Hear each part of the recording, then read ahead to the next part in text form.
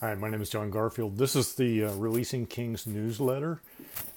This video appears in a blog that's a sister on releasingkings.com. If you go to the blogs, you'll see it on this date.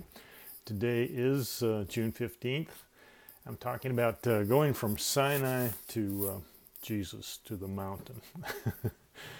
And just as a side note, I'm having a lot of fun. It's almost like the Lord has me under house arrest, where I'm just seeking Him,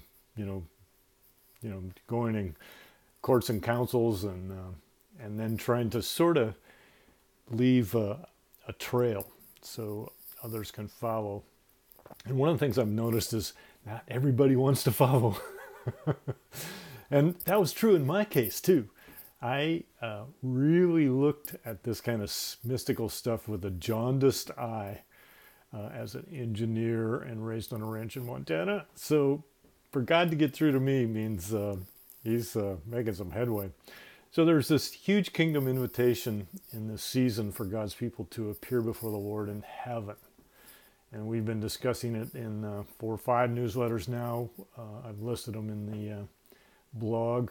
But we're actually going to take that series of newsletters and like 35 of my own experiences and put them in a Kindle format is what I hope to do. I got to go through some reviews and stuff ahead of time, but that's the vision. So if you're interested, I can put you on the team of people to review it ahead of time. So this resistance and hesitancy, which I've seen in my own life, some say it's a level of mysticism, that it's not healthy or biblical. Others say it's a special gift and I don't have it. And others' hearts expect their fivefold minister to do it for them. In other words, we have a priesthood that does all that priestly stuff instead of us doing it. So I just asked the Lord, Father, why the resistance? It's an invitation to your throne room, to where you dwell, and to your courts and councils, and we should be excited about that. So how come we're not? And the first answer was, well, it's scary. Sinai was covered with a dark cloud, and it smoked and quaked with darkness, gloom, and a whirlwind. And the ear-piercing sound of a trumpet capped it all off. And Israel just said to Moses, why don't you go up on our behalf? And so that priesthood idea of putting a man between us and God is alive and well in the fivefold ministry today. Leaders are necessary and available until, don't miss that word in Ephesians 4, 12 and 13. They're gifts that we have until we grow up. And then we're supposed to appear before God ourselves. No one else can do it for us. So in Hebrews 12:18 says, for you have not come to a mountain that cannot be touched and to a blazing fire and to darkness and gloom and a whirlwind and the blast of a trumpet and the sound of words, which was such that those who heard begged that no further word be spoken to them. God speaks and Israel begs, don't say anything. So for they could not bear the command, even if a beast touches the mountain, it will be stoned. And so terrible was the sight that Moses said, I am full of fear and trembling. It was scary, okay? That's still true. This idea of entering into the presence of God or ascending into heaven and binding and loosing is scary, okay? Except that it's not scary. So I picture heaven like a ballroom, like the size of a stadium, and you can hear the music and the party going on well before you get there. And when the double doors open and the light washes over us at the entrance, and as we enter, we're swept into the dancing and the music and the party, and it's wonderful to imagine experiencing Hebrews 12:22 to 25. I'll read it in a second. It's real, and there are 8 things that are real in that passage, so I encourage you to take a look at it. The courts and council in heaven have a purpose and functions that are necessary for our kingdom assignment on earth. It's empowering, it's thrilling, it's a party, it's a family, and it's an army at the same time. And you and I belong there. That's basically a very biblical and necessary kingdom idea. So Hebrews 12:22, but you have come to 1, Mount Zion, 2, to the city of a living God, the heavenly Jerusalem, 3, to myriads of angels, 4, to the general assembly and church of the firstborn who are enrolled in heaven. That sounds like us. To God, the judge of all. 6, to the spirits of righteous men made perfect. 7, to Jesus, the mediator of the new covenant. And 8, to the sprinkled blood, which speaks of a better than the blood of Abel. See to it that you do not refuse him who is speaking. And so I want to suggest that we don't lose that last admonition. Don't refuse this offer. And so heaven is both inviting and compelling, and watching from the outside isn't an option that really thrills the heart of God. He wants us to be childlike, and the curtain has been torn for a reason. He wants us to run into the throne room with boldness. And so it is intimidating. I get where we all come from in terms of navigating this space, but I want to encourage you to go. So what's the price tag? This hesitancy does have a basis. We all know that we're bought and paid for with a price that Jesus completely covered. And we also know that there's a trade involved. So I'm going to have to surrender my control and my hiddenness to withstand the light he will shine in my heart if I, go to heaven, enter his presence.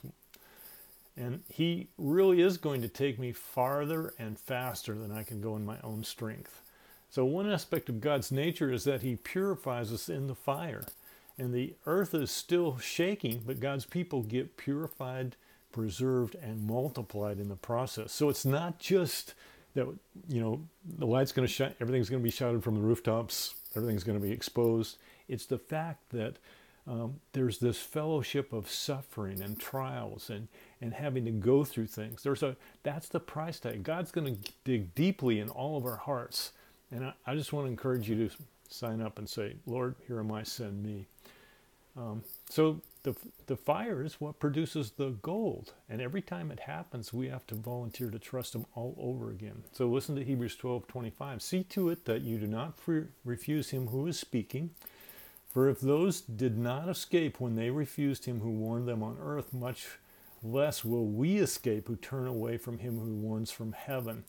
And his voice shook the earth then, but now he has promised, saying, yet once more I'm not only the earth, but also the heavens I'm going to shake. And this expression, yet once more, denotes the removing of those things which can be shaken as of created things. And those things which cannot be shaken may remain. Therefore, since we receive a kingdom which cannot be shaken, let us show gratitude, thankfulness, by which we may offer to God an acceptable service with reverence and awe, for our God is a consuming fire. So get this. Our God is loving, accepting, gracious, merciful. At the same time, he's shaking everything out of our lives that needs to fall off. He's burning away chaff, and he really is a consuming fire. That's why not everybody volunteers to be a seer and enter the heavenly realm. There is a price tag, okay? People know that intuitively. And so there's this invitation to trade. No one, including God, is going to take your existing life away from you or force you to do something. We each decide to make that trade. And here's the incentive. We lay down our own lives in death to pick up a brand new life that is better in every way. So this trade happens many times over in our lifetime. And it's traumatic every time. I'm not going to disguise that fact. Salvation is just the first time. John 10, verse 17, the reason my Father loves me is that I lay down my life only to take it up again. No one takes it from me, but I lay it down of my own accord. I have the authority to lay it down and the authority to take it up. So do you. You have the authority to lay your life down for Jesus and to pick it up on the other side. That's what he's calling you to do. So everybody listens to What's in It for Me, WIIFM. So Peter asked the question we all carry in our hearts. What's in it for me? Why should I do this? And if I make a trade of my life, where's it going to lead? If I accept this invitation to heaven's courts and councils, where's that going to lead? And good questions, both. Think of it as investing our lives in the kingdom. The return is 100-fold. That would be 10,000%. I think I will lay down my hesitancy. Got that? Put the verse in the blog. Jesus is already on his glorious throne, and he's inviting you and I to be seated with him. That's what Ephesians says. Suggests we already are, in fact. And there is a throne with your name on it. It has a seat at his council right now. You don't have to wait to die to get there. And it's not just an intellectual seated in heavenly places. It's somewhere you go. And so don't turn a deaf ear to these gracious words. That's Hebrews 12:25 in the Message. Our Father is inviting you to a dance. He's inviting you and I to a dance. It's fun, it's an adventure, and it's a necessary key to the kingdom so that you can see what's already bound, what's already loosed, and you can bring that back to earth, and you can bind what needs to be bound and loose what needs to be loosed on earth. It's the key to your mountain, to your metron, to bear fruit in the kingdom. So it's not a passing fad. It's not just a theological, dead end. It's a necessary part of what God is doing in the earth right now. And believe me, there's a ton of people that are already hearing this exact same thing. I'm not the only one. I am not the first one. I'm just one of the first engineers that got it through his thick head. God bless. Have a great week. Father, in the name of Jesus, I'm granting your people courage to be both hearers and seers and doers. In the mighty name of Jesus, let them see in the Spirit. Let them see what's bound in heaven, what's loosed in heaven and can be loosed on earth. That, Father, we can play our role in the kingdom. In the mighty name of Jesus, amen. God bless.